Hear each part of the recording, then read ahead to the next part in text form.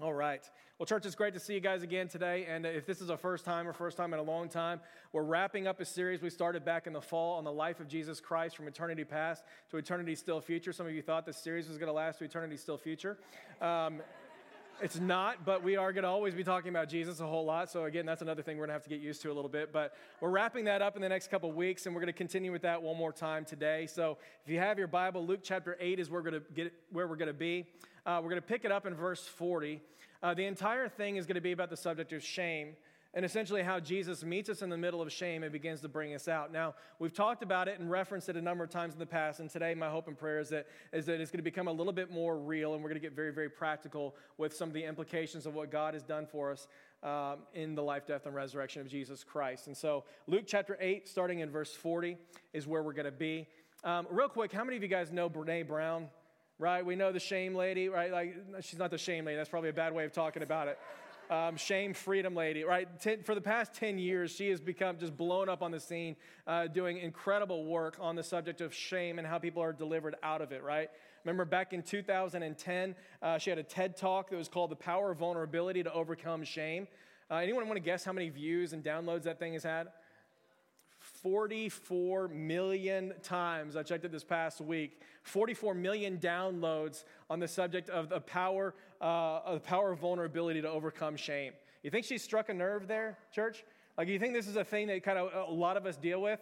In contrast, I think this says something too. The same year, she did another talk, which is kind of the second side of the same coin here. It was called The Price of Invulnerability. Okay, so we got the power of vulnerability to overcome shame, the price or the cost of invulnerability. That one only had 1 million downloads. So you got 44 million down to 1 million over here. One's all about positivity, the power of vulnerability to overcome shame. One is about the negative consequences if you don't become vulnerable, right? Do you think that says anything in and of itself about how we process guilt and things that are wrong with us? Right? I think that's speaking loudly in and of itself. We want the power to overcome. We don't want to deal with, the cost of if we don't. Right? There was another one in 2012. She did another one called Listening to Shame. It got about 12 million downloads. Right? Just 2 years later, the same thing. Point of the matter, church, is like she's hit the jackpot talking about shame because it's that common of an occurrence. I was thinking back this past week, probably my first experience with shame. It was probably the first one that I can remember anyway. I'm sure there's many before that, but I was about 4 years old, and with the family, we were out at Walgreens one morning, and I'm walking down the aisle, and I noticed, they've got all this candy laid out for you, and I didn't really understand the concept of paying for things at that point in time, right? I didn't know, money was and, what you had to do with it, and so I was like, there's this gum right here. I took a piece of gum, and I walked out of the store with it, and didn't pay for it, obviously. My brother looks at me, my older brother, about 8 years older than me, and he looks at me, and he's like, where'd you get that gum? I'm like, wow, it was just laying right there. It was in the store. They had it everywhere. You didn't see it in the store. We had a whole building full of this stuff. And he's like, Aaron, you can't take that. You can't. They're going to arrest you for that. They're going to come and take you. And would you know it? There was a police officer coming through the parking lot that was driving right in our direction at that time. And he loved that, right? He looked at that. He's like, Aaron, they're coming for you right now. He's like, they heard about that. They're going to come. What are you going to do? And I never forget, I turned and ran, and I hid underneath a car in the parking lot right then and there, right? We get it. That's kind of what shame does. Shame is that thing that makes you want to run and hide. Craig Groeschel, he calls it a soul-crushing, identity-warping emotion that everyone experiences to one degree or another. He writes about it and he says, it's the internalization, the personalization of a perceived deficiency about yourself that makes you believe, whether you can articulate these beliefs or not, that I'm defective, I'm damaged, broken, flawed, dirty, ugly, impure, disgusting, unlovable, weak, pitiful, insignificant, worthless, unwanted. I'm not a real man. I'm not a real woman. I'll never amount to anything. I'll never be good enough. Here's what shame sounds like in the first person. This is taken from an open letter that someone wrote into a blog dealing with the subject matter of shame. And this person wrote in this letter and said, recently I was diagnosed with depression. The shame that I've been feeling about it for the past several months has reached an all-time high because my recent diagnosis was just another statistic to add to my list. As if being Latino, gay, disabled, and poor wasn't already enough, I would add mental health issues to my life's roster of marginalized identities. The shame that I now feel about it is now killing me in a couple different ways. Number one, how am I supposed to think well about myself and believe that I really bring value to this world now that I've added a mental illness to the list? Also, what in the world are people going to think about me now? Is this going to be the final straw? I need so much help, and I don't know really where to begin. Church, that's what shame sounds like. And my hunch is that if you're there right now, or you've been there any time recently in the past, you probably don't need a whole lot of explanation about what it sounds like, because you're all too familiar with what comes along with these feelings of shame, which lead you into isolation and a million other things. That's why I want to jump into this passage. This passage in Luke chapter 8, if you want to go ahead and turn there, I want to talk about specifically how Jesus meets this woman who's in the middle of her shame, how he meets her right there and begins to bring her out of it slowly but surely over time. Luke chapter 8, again, verse 40 is where we're going to pick it up. Luke is all about affirming different women in the different ways that Jesus had interacted with them and brought them out of different places. The chapter even begins with a very similar story. He lists a few different women who are there supporting Jesus. Mary Magdalene, this lady named Susanna, and Joanna. These are women who are also healed by Jesus. And they end up going, and for the rest of their days, they're following Jesus. And it says that they're actually supporting Jesus' ministry through their work and through their finances, right? And so that's what they're doing. And so he affirms them there at the beginning of chapter 8. And then later on in verse 40, we don't see that the exact same thing takes place with this woman. Nevertheless, she does experience a very, very similar healing here. Here's what it says starting in verse 40. Now when Jesus returned, a crowd welcomed him, for they were all expecting him. And then a man named Jairus, who was a synagogue leader, came and fell at Jesus' feet, pleading with him to come to his house, because his only daughter, a girl of about 12 years old, was dying. As Jesus was on his way, the crowds almost crushed him. And a woman was there who had been subject to bleeding, which is a really nice way of saying that she had a disease which made her continually bleed for nearly 12 years. And evidently it could not be healed by anybody, the text says. Church, can you just think about this for a second? 12 years of constant pain, constant bleeding. 12 years of going to doctor's appointments only to be told, hey, we don't know what to do with this. We can't figure this thing out. We can't do anything to solve your problem. 12 years of not being able to worship publicly with friends or family because you're considered too unclean to go out in public and to be able to go into the synagogue. 12 years of not being hugged or touched because everybody knows that you're unclean and you're way too disgusting for physical touch, comfort, or love. Church, you think that she knows a thing or two about shame? She knows exactly what shame is all about. On top of that, I want you to notice, she's not given a name in this text. Jairus has a name. He's a respected synagogue official. Everybody knows who Jairus is. No one knows who this woman is. She's out of the public eye.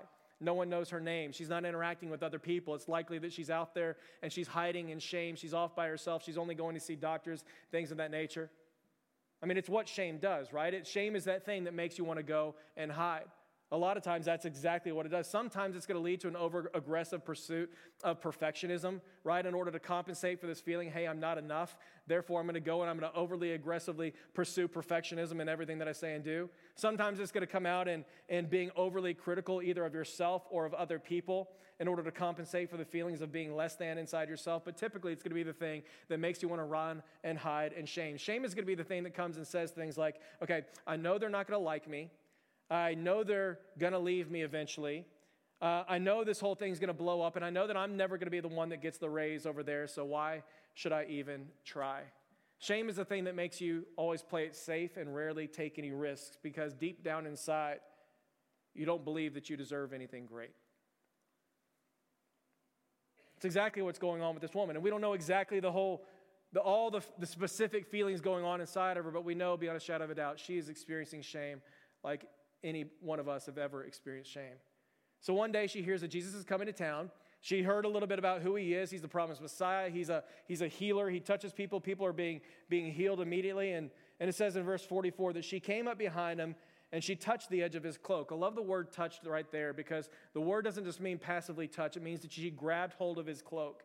It means she clung to it like a rope and was pulling on it for all of her life. And the reason I love this word here is because some of us need to get this image in your mind, because it's exactly what God is calling you to do today. God is calling you to not just passively touch his cloak like you've done Sunday after Sunday after Sunday after Sunday, but to come to the edge of his cloak and to grab onto it with faith and to cling to it with dear life, asking him for healing today. And I love that image. She is clinging to the edge of his cloak. She is grabbing it as someone who's got everything on the line. And so it says here immediately after that, it says that immediately her bleeding stopped. And Jesus said, okay, well, who was it that touched me? Right? We see Jesus ask these questions a number of times. Like, why does he do this? Right? It's not that he needs to know. It's not that he's that confused about the situation. Right? He asks these questions to give people the opportunity to come forward and to be able to make their needs known. That's what he's doing right here. It's kind of like when your kid is, he eats the last cookie in the cookie jar or something like that. His face is covered in chocolate. You come to him and you're like, hey, Caleb, did you eat that last cookie? And like, he's got the whole thing all over his face, right? Like, I'm not asking that because I'm really confused about who ate it. Right, I'm asking that because I'm giving him an opportunity to come clean and to come forward so that we can deal with whatever needs to be done. It's exactly what's taking place here. And so it continues and it says that when they all denied it, it says that Peter said, Master, the people are crowding and pressing in against you. But Jesus said, no. Like, someone did touch me, for I know that power had gone out of me. In other words, when this woman touched Jesus, it was a different kind of a touch. It wasn't like you typically touch them on a normal Sunday afternoon. It wasn't like one of these passive experiences. Like, this is a faith grab. This is a faith grab, and it was a faith grab of desperation saying, I need you to come and do for me what I cannot do for myself. Verse 47, when the woman saw that she could not go unnoticed, I want you to notice this. It says that she came trembling and she fell down at his feet and declared in the presence of all the people the reason why she had touched him and how she had been immediately healed. And now comes probably the most beautiful part of this entire story, but it says that Jesus just looks at her. And as she's sitting there at the edge of his feet, he looks at her and he says, daughter. Not stranger or ma'am or even sister or friend. I mean, he just immediately goes for the most intimate and beautiful language that he could possibly think of, and he just looks at her and he says, daughter, your faith has made you well. Now go in peace. I don't know if you've ever wondered how Jesus feels about you in the middle of your sin and shame. And of course, this woman she's not in her shame because of something that she's done. She's in her shame because of something that was done to her, and we're going to talk about that a little later on. But I don't know if you've ever wondered how Jesus feels about you in the middle of your sin and shame. In the middle of that place when you're kind of going, okay, I know I should probably get up and have my quiet time and read the Word of God, or get on my knees and pray, or even show up to church on a Sunday morning, or show up to life group or my men's group or women's group or something like that, and you know you should, but there's something in you which says, no, I can't do that. I don't want to be there. Like, that is shame that's blocking you off from coming in. And I wonder if you've ever wondered, okay, how does Jesus feel about me in the middle of this pain, in the middle of my sin and wandering? I mean, we're seeing this right here. Jesus just looks at her and lifts up her head and says, look at me, daughter. Not only is she physically healed of the thing that brought her shame, which he still does today, by the way. I don't know if maybe the thing that's bringing you shame today is a physical ailment or something like that. God is a God who still heals to this day. Not only is she physically healed of the thing which is bringing her shame, but Jesus spiritually and emotionally heals her in a way that breaks down any recurring shame that she may have again in the future. Church, it's exactly what John's talking about when he says, as many as have received him, to them he's given the right, even to those who have called upon his name, even to those who have just simply believed in his name, to them he's given the right to be called a child of God, to be called a son or a daughter of the King of all kings and the Lord of all lords. So church, like, that's what he's doing. He's looking at her and he's going, because of your faith, because it wasn't like a typical Sunday, because it wasn't just a passive touch or anything like that, because you clung to me for dear life and you came to me in genuine, real, legitimate faith, and you clung to the edge of my robe, because you did those things, not only are you physically healed, but I'm giving you the right to be called a child of God. In other words, he is welcoming her into the family of God. Reminds me of one of my favorite stories that I've heard from Francis Chan. He talks about the most beautiful Christian community he's ever seen in his life. In all of his travels, he's a world traveler, famous preacher, Bible teacher, things of that nature. He talks about discovering this community of believers that are over in some abstract place in China. He's out there visiting the mainland, or the big city, I guess, and he's out there traveling through the country, and he comes across this little unknown community, didn't even have a name. There's only 70 families that lived in this community, and he goes, this is the most beautiful people group I've ever seen. Every single one of these families were believers. Evidently, years prior, there was a very successful missionary that came through, shared the gospel with them, and God just moved in power. Every family came to faith, and they started growing. He's like, this community was just one of the most beautiful things I've ever seen in my life. And he said the difficulty this community had over time was as they began to grow in their understanding of the gospel, and they began to grow in everything that God has accomplished through the life, death, and resurrection of Jesus Christ, God's incredible love for the world and all of humanity, and the ways that he wants to use believers to be able to go and to share that message with the rest of the world, they began to get very, very frustrated because they're sitting there going, okay, we are all believers right here. Like, we don't even know any unbelievers. There's no one that lives around us. We don't live in a big city. We're not around other people. On top of that, we're the poor of the poor. Nobody listens to us or likes us anyway. We're kind of out doing our own thing. And so they get very, very frustrated because they're sitting there going, okay, how are we supposed to engage the mission of God? Who are we supposed to tell about Jesus? And so they got frustrated, and they prayed about it for a really long time. Well, one day, one of the elders went to the big city. And when he went to the big city, he heard about this problem that people were... It wasn't just that abortion was a problem at the time, that if children were being born with deformities, they were killing their children left and right. Thousands of them were being killed every single year simply because they weren't easy, I guess, or they were born with deformities. And this man's hearing about the different things that are going on. He's got a broken heart. He comes back to the village, and of course he tells the entire village, and they've been praying, Lord, where should we engage? What do you want me to do? And of course in that moment, they got their answer. These 70 different families adopted over 160 special needs children who would have otherwise been killed. That's what he says is the most beautiful Christian community he ever found. These people understanding the beauty of the gospel, what God had done on their behalf, figuring out, saying, God, where in the world can you use me? And saying, you know what? This is who I want to serve. I love how one of the men described what was going on. He wrote and he said this. He said, as we grew in our understanding of the gospel, we began to see ourselves in the faces of these children. When nobody else saw us, loved us, or even thought twice about us, Jesus did. He looked at us, even in our sin, and he still said, I choose you. Church, it's exactly what's happening here in this text. I mean, she's terrified of what Jesus is going to say. He's a holy one. He's the promised Messiah. And he just looks at her and just looks at her in the eyes and just says, daughter, daughter, get up, go in peace. And I hope you hear me this morning, church. It's exactly what he does for any of us who are living in shame today. He goes to you in the middle of your shame. He goes to you in the middle of your shame, no matter the kind, whether it's the kind that says, hey, I was victimized, and somehow in the middle of this victimization, I'm believing these things that make me feel shame somehow, or if it's a shame that we brought upon ourselves. That's exactly what he does all the time. He goes to you in the middle of your shame. He meets you in the middle of your shame. He calls you beloved.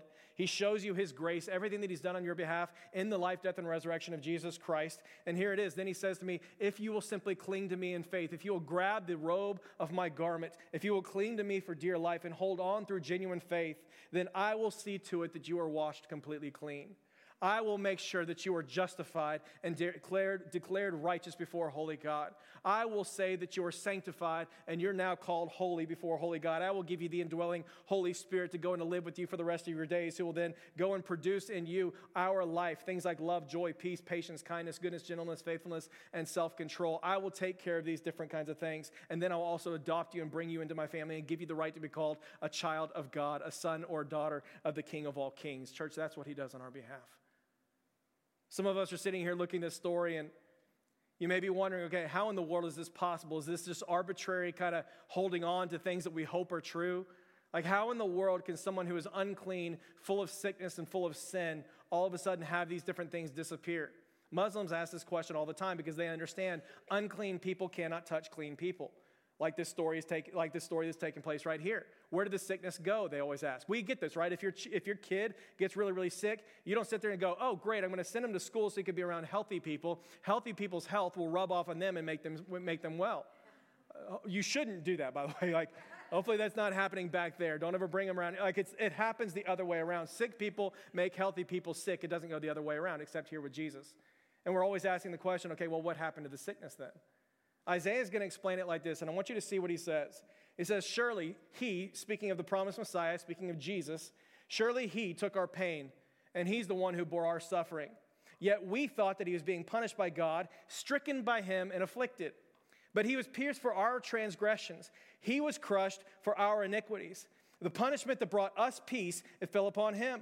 By his wounds we are healed. We all like sheep have gone astray. Each of us has turned to his own way, but the Lord has caused the iniquity of us all to fall on him. In other words, church, like these things, this sickness, this sin, and this disease, it didn't just disappear into thin air. When Jesus went to the cross, there was an inequitable exchange that took place where he took our sin, he took our sadness, he took our sorrows, our shame, and our condemnation, and in exchange, he gave us his peace, he gave us his righteousness, he gave us a brand new identity that is totally, completely found in him. I don't know if any of you guys ever saw the movie Green Mile from the mid-90s. You guys see that movie? Yeah, not a Christian movie, but it's a great movie nonetheless, right? It's a lot of fun, and I think it perfectly illustrates what took place upon the cross in a lot of different ways. If you remember this movie, John Coffey was the main character. He's the enormous dude that's in prison. He has the gift of healing, and so this movie does a good job of illustrating what takes place through the power of healing. And so he would go to the different people, and they'd bring him these specific circumstances. I think I got a picture here. But he would go and he would touch them. And don't get freaked out by that picture and stuff here. I tried to cut out as much of it as I could to try to give you an image of what's going on here. But he would go and he would go over somebody who's dying, and he would speak to them. And in the middle of this thing, he would touch them, and their sickness would come out of their mouth, and it would come into his. So their sickness is transitioned over to him. He takes their sickness and they get his life. Church, it's exactly what's taking place upon the cross. It is an inequitable exchange. We are passing over our sin, our sickness, our shame, our condemnation. He is granting us righteousness, holiness, and the right to be called a child of God. It is the inequitable exchange that takes place there upon the cross. And it's exactly what God is doing for this woman right here through Jesus Christ. Not only is she physically healed in this moment, but she is spiritually and emotionally healed in such a way that breaks down any recurring shame that she may have again in the future. I want to get really, really practical with this, and I want to talk to this because I'm hoping and I'm praying and I'm believing that God will set some people free today. There's a few things that have to happen for shame in order to be broken. I think we're going to see them here in the text. Number one, you've got to be able to identify your shame. In other words, it can't continue to exist in mystery. It can't continue to exist without it being named. It can't continue to exist without ever soul searching and doing the hard work and figuring out what's going on inside of me. It must be identified. I think for the woman in the story, it's pretty easy what the object of her shame is. She's bleeding for 12 years. It's caused her to be unclean and all these different kinds of things. That's a little bit easier to detect. And for a lot of us, it's not so easy to figure out what it is that's going on inside, which is bringing me so much shame. I was talking with a guy a few years back, who's a buddy of mine, and he was telling me a story about how it took him about 25 years to figure out that the thing that happened to him when he was a kid, it actually made him believe that something was, he said the words, he goes, I feel like something was taken from me and robbed from me. Church, I've heard that same quote 3 times this week from people around our church body. What happened to me when I was a kid, it stole a piece of who I was. Brene Brown says, this is not an easy thing to detect. It took him 25 years. It took him counselors. It took him all this community and doing the hard work of going back and dealing with some of these things. But Brene says that this isn't a very easy thing to detect. But generally speaking, shame can be identified in the places which make you feel like you're not enough, even though Jesus Christ has made it abundantly clear you're more than enough. I mean, that's where you can identify the places of your shame. I was reading a blog post this past week. A bunch of different people were writing in different things that had made them feel not enough in a lot of their own shame experiences. One lady wrote in and said, I've always felt the shame that I was never extraordinary enough. Anyone ever feel that living in Dallas? Where, my gosh, always keeping up with the Joneses, always one-upping. You're never, ever, ever enough. You've always got to do more. Even as a kid, she writes, she said, I hated the icebreaker where you introduce yourself by sharing one unique thing about you because I always thought that I was very ordinary. Then as I went away to college, BYU, people always talked about how I'd finally become someone when I got married and started having kids. But there was always this feeling that to become something meaningful, I had to do something incredible. Church, people were writing into this thing over and over again. The comment sections were filled. A lot of the ladies were writing in and saying very, very similar things. They were saying things like, I never feel spiritual enough. I never feel authentic enough, easygoing enough. A lot of people were like, hey, I'm kind of that type A. I take control of everything. I'm not easygoing enough. I'm not organized enough. I'm not decisive enough. I'm not strong enough. I'm not quiet enough. 2 competing things right there, right? I'm not strong enough. I'm not quiet enough. I'm not fit enough. I'm not creative enough. I'm not compassionate, generous, or selfless enough. The men, they were writing in the same things because this is a universal problem. It's not just for one gender over another. The men were writing very similar things, but they said things like, I never feel strong enough. I don't feel like I'm a good enough provider, like I failed my family because I didn't provide according to expectations. I don't feel smart enough. I'm not good at my job enough. I'm not successful enough. I'm not godly enough. I'm not a good enough father, and I'm not a good enough husband. Teens were writing in too, and one guy said this, I'm not interesting enough for my parents to pay attention to me and listen. Another girl said, I'm not valuable enough for the family to stay together. One kid wrote in, I don't feel seen enough, which is exactly why I cut.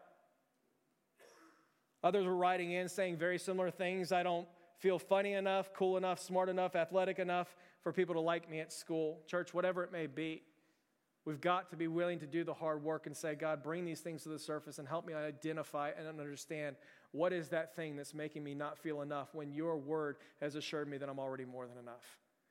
Second thing we've got to do is we've got to be people that are able to lift our eyes and fact check our shame. That's what I'm calling it. Fact check your shame. You know this, we're living in an age, it doesn't matter if you're CNN or Fox News, right? You feel like whatever outlet you're watching and stuff, you need to fact check whatever's going on and figure out if this is actually true or if I'm just hearing things in my head. And that's what we're talking about. We've got to be a people that know how to lift our eyes up and to be able to see the King of all kings and the Lord of all lords and be able to fact check our shame in that moment. The psalmist does this all the time. I love this in Psalm chapter 3. He says that the Lord is the one who's the lifter of my head. And I love that language right there that he uses. He says, the Lord is the one who's the lifter of my head. And there's this image of, hey, in those times when the only thing that I can see is what's inside of me, in the times when I'm just looking at the things that I've done, I'm looking at what's going on inside of my soul, or I'm only looking at the people that are around me here, and I can only look down. It's the Lord who's the one who comes and lifts my eyes and allows me to see him and everything that's true about me now because I'm found in him. I love what he's doing. It's exactly what he does here with the woman. As she's looking at the ground in shame, it says that she is literally coming to Jesus at his feet. She's so terrified about what Jesus is going to say about her, about how the whole thing's going to go down. She crawls to Jesus' feet. She's terrified of what's going to happen. And it just says that Jesus looks at her and just calls her daughter. Daughter, daughter, there's nothing to be afraid of. There's nothing for you to continue in your shame about. Daughter, daughter, daughter. Like I can imagine that in that moment, she just, like all of a sudden her head lifts up and she's looking at it and she's kind of going, okay, Jesus, are you talking about me? Like you can imagine in that moment of just absolute terror, how is Jesus going to react to me? I touched him, this holy man, and I'm in shame. I'm unclean. This isn't what people do. How's he going to respond? And he just says, daughter. And she just looks up and she's going, what? Me? You're talking about me? Church, he's the lifter of our head. That's exactly what the psalmist is saying right here. Like Jesus, it's what he does, by the way. Like it's how the Holy Spirit speaks to us. He meets us in the middle of our shame, and he talks to us exactly as we are now, that we are in Jesus Christ. He begins with our identity, and then he calls us to follow him. Jesus is going to say in John chapter 16, he's going to say, when the Holy Spirit comes, he's talking about when Jesus has ascended, he says, when the Holy Spirit comes, he's going to be the one who convicts the world of sin, convicts the world of righteousness, and then also convicts the world of judgment. In other words, church, like shame is not of the Holy Spirit. It's not the Holy Spirit that is making you feel shame. Guilt, absolutely, but there's an enormous difference between guilt and shame. Guilt is the thing that says, I've done something bad. We've talked about this before, again, Brene Brown. I've done something bad. Shame is the thing that says, I am something bad.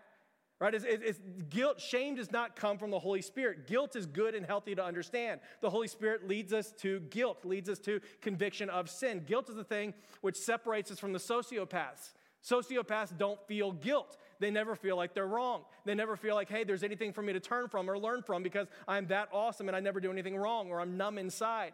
Like guilt is a good and healthy emotion. Guilt is the thing which leads us to repentance so that I can actually change and I can grow. I can stop hurting the people that I've hurt in my past, and I can continue to walk in victory with the Lord Jesus Christ. Guilt is a very healthy thing to feel. But the Holy Spirit doesn't lead you into shame, crushing shame, because at the exact same time that he leads you to, convicts you of the sin of your past, he also convicts you of what's true about your righteousness. And he reminds you that if you are now in Jesus Christ, then you have already been declared righteous and justified before a holy God. That's your judgment. That's what he's reminding you of in the middle of that time. Church, it's the Holy Spirit that reminds you that you've been created in the image of God, and every single man, woman, and child has been given inherent dignity and value and purpose. He's the one who reminds you that you're now holy, and you're called a saint, and you're a co-heir with Christ, and you're a son or daughter of the King. You're a child of God. You're a masterpiece. Church, like that's the thing that he reminds you of. He reminds you of this inequitable exchange that took place upon the cross, whereby we handed him our sin, our guilt, and our shame. And he handed us his righteousness and right standing before a holy God, whereby you and I have the opportunity to go before him and call ourselves holy sons and daughters of the King of all kings and the Lord of all lords. That's why Paul is going to say things like, there is no condemnation for those who are in Christ Jesus. For the law of the Spirit of life in Christ has completely set you free from the law of sin and death. Church, like that's how the Holy Spirit speaks. He reminds you of who you are now that you are in Jesus Christ. Don't ever forget, church, it is the enemy who does the opposite. It is the enemy who always goes and will attack who you actually are and try to cripple you from the inside. You remember in Matthew chapter 3, this is Jesus' baptism. We talked about this a little while ago, but do you remember this scene? Jesus is going and he's being baptized by John the Baptist, and he's sitting there in the water, and you see this beautiful scene where the triune God is there at one time. The Father speaks to the Son, and he says, "This is my beloved Son, in whom I am well pleased." Immediately, there's affirmation of who Jesus is. This is my beloved Son, in whom I am well pleased. You remember what happens immediately after this scene? It's the temptation of Jesus as he goes into the wilderness in order to be tempted by the enemy. 40 days and 40 nights of fasting. Immediately, he says that he's taken from the baptism scene to the wilderness to be tempted by the enemy. You remember exactly how the enemy does it?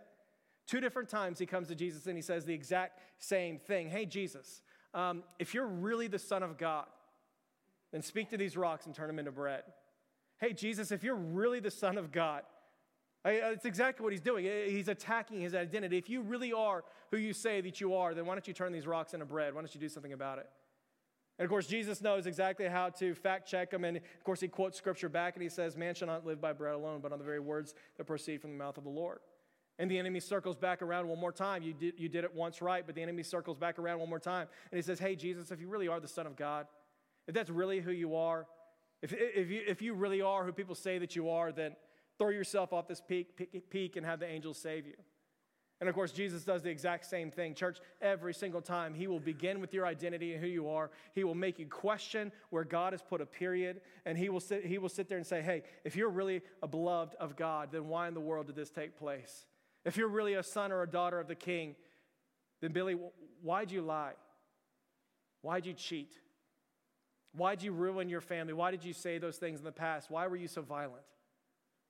Why were you so hurtful in the things that you've said? If that's really who you are, then why in the world are you doing these different things?"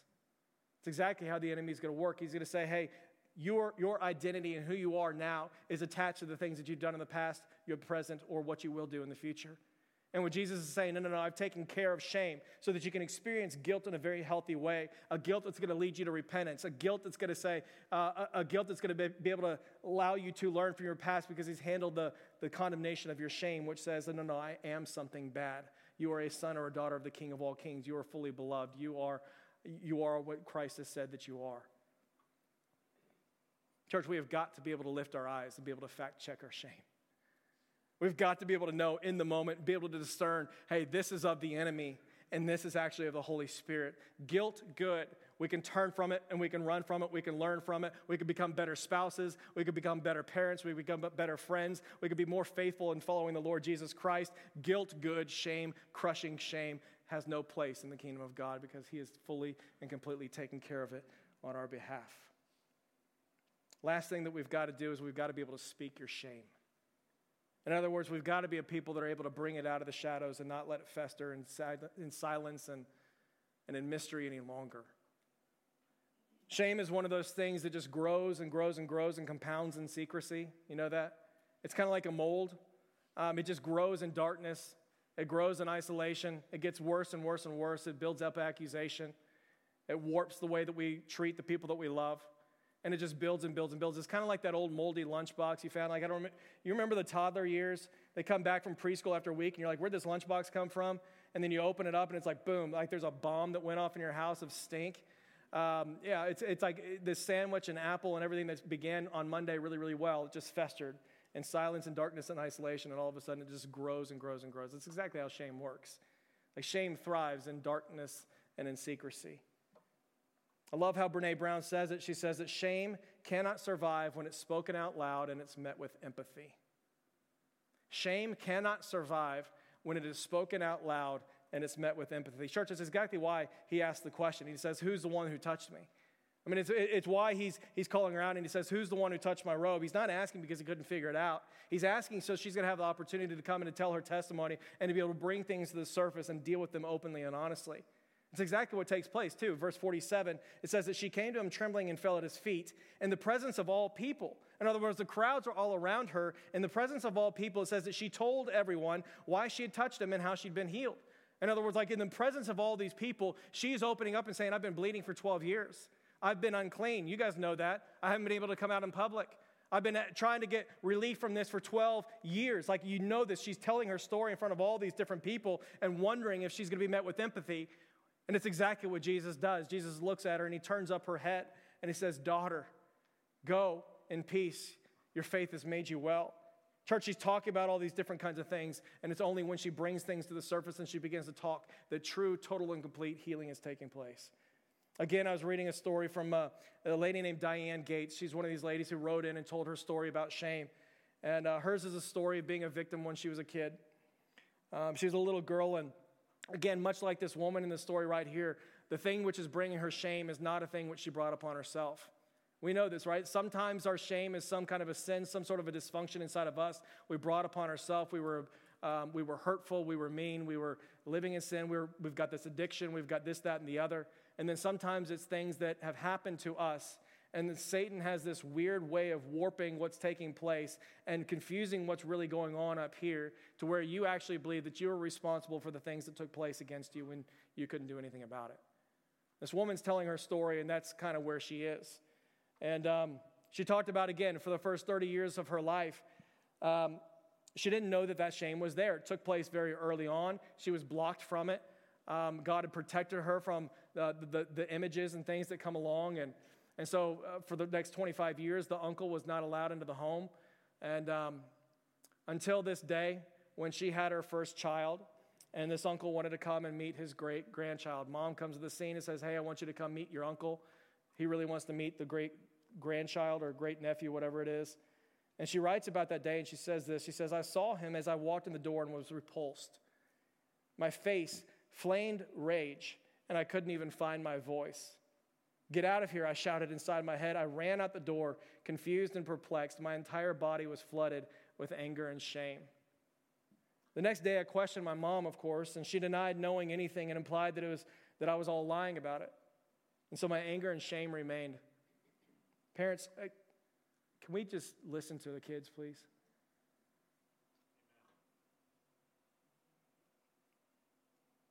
I talked with the Lord, she says, but my shame only grew as I kept my secrets to myself. And I allowed Satan to build a stronghold in my life that allowed him to yank my strings of anger, hopelessness, and unforgiveness about something over which I thought that I had no control of. She says, it was several years before I found the confidence to share my story with a group of women whose lives were also marked by past assault. Together, we wept over the pain. But together, we also reminded each other that we are not defined by a single event from our past. Rather, we're defined by the love of Jesus Christ and what he's done on our behalf and what he says is true about us now and our identity.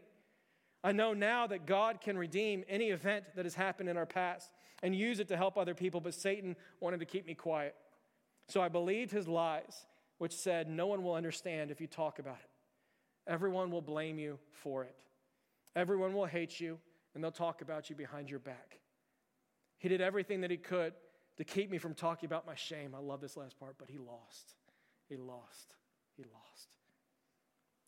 Church, shame cannot survive when it's spoken out loud and it's met with empathy. My hope and my prayer at Dallas Bible Church for many years right now is that this would be a place that's full of compassion, that's full of empathy. Shame would be broken. That the cycles of anger and abuse and everything that comes as a fallout from that would be completely and totally broken. 4 years ago, I sat up here and I preached this similar message, and I was talking about vulnerability and coming out, and there's a man who talked with me after the service, and he said, that all sounds fantastic, but it's never going to be a reality here until our life groups and until our people groups around here are actually safe places for people to come and to talk about the things that are real. And he went on and he shared with me his own story about trying to do that in a life group setting, only to be shut down and only to be shamed further and things of that nature. And church, he's absolutely right. The condemnation of shame, the brokenness of shame, the perpetual things that we do as a result of our shame, like those things will never be broken if this is not a place of empathy and compassion, a safe place for people to come and to bring their things to the surface and be met with truth and be met with grace, that people could be completely and totally set free. We're serious about this here at the church. I want to let you know about a few things that have taken place the past year. We decided that we're going to take an enormous part of our budget and set it aside every single year for people in our church body that need to go to counseling, that don't have a safe community around here to be able to talk to. We do hope and pray, first and foremost, it's taking place on a life group level, that you've got real, honest friendships, that you can come and you can bring things to the surface and you can be met with compassion and truth at the exact same time. We hope and pray that it's going to take place in different groups, women's groups, men's groups, re-engage and things of that nature.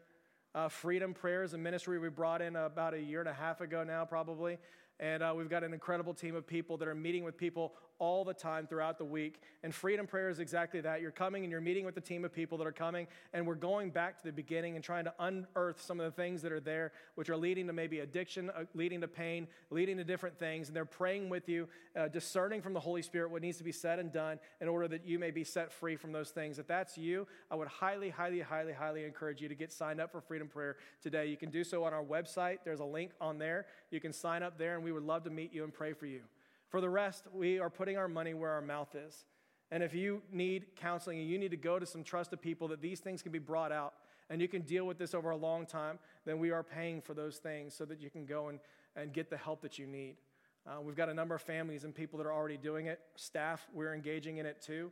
We're not above this. It's not a thing that only hurt people and broken people need. You need to be able to go, and you need to be able to talk, and you need to be able to be honest about different things, that God, through his Holy Spirit, would meet you there and bring you to total and complete freedom. And if that is you, I hope that you know that we're a church that hopes and prays this is a safe place. It's full of compassion, full of empathy, full of truth, and we want to walk alongside you and see that you're totally and completely set free. Church, don't miss. Jesus goes to a woman who's on her face, mourning at his feet, thinking that all is lost. And he lifts up her head, and he calls her daughter. He calls her daughter. And he calls her son. And he speaks truth about who you are now, so that you can hold on to it and be totally and completely set free. I'm going to invite you to bow as we pray together.